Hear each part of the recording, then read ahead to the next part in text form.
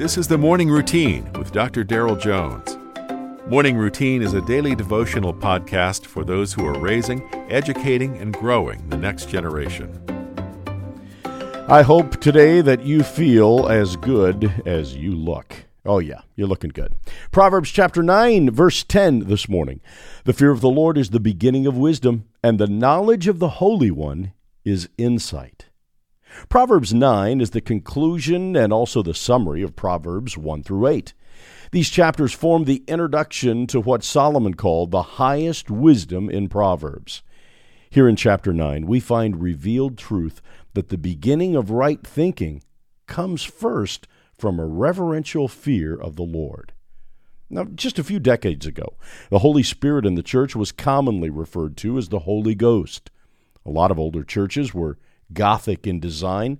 They could be very dark with candles lit inside. And so in the mind of a child, a Holy Ghost could at times seem scary.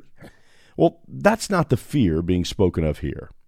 It's the reverential awe, a lifestyle, an attitude of respect that causes us not to want to disappoint our Heavenly Father. Try this as an experiment. Watch an episode of the national news tonight, and with each story, ask yourself, is the fear of God being represented or present in the actions of this news story?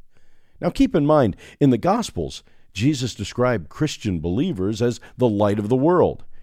May I ask you, how bright has your light for Christ been this week? Have others seen the fruits of faith exemplified in your actions? Know this, your proximity to a healthy fear of the Lord will play a major factor in exhibiting faith throughout your day-to-day living. You've been listening to the Morning Routine, brought to you by the Herzog Foundation and hosted by its president, Dr. Darrell Jones.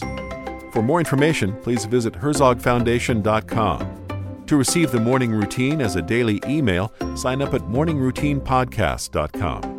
See you in the morning.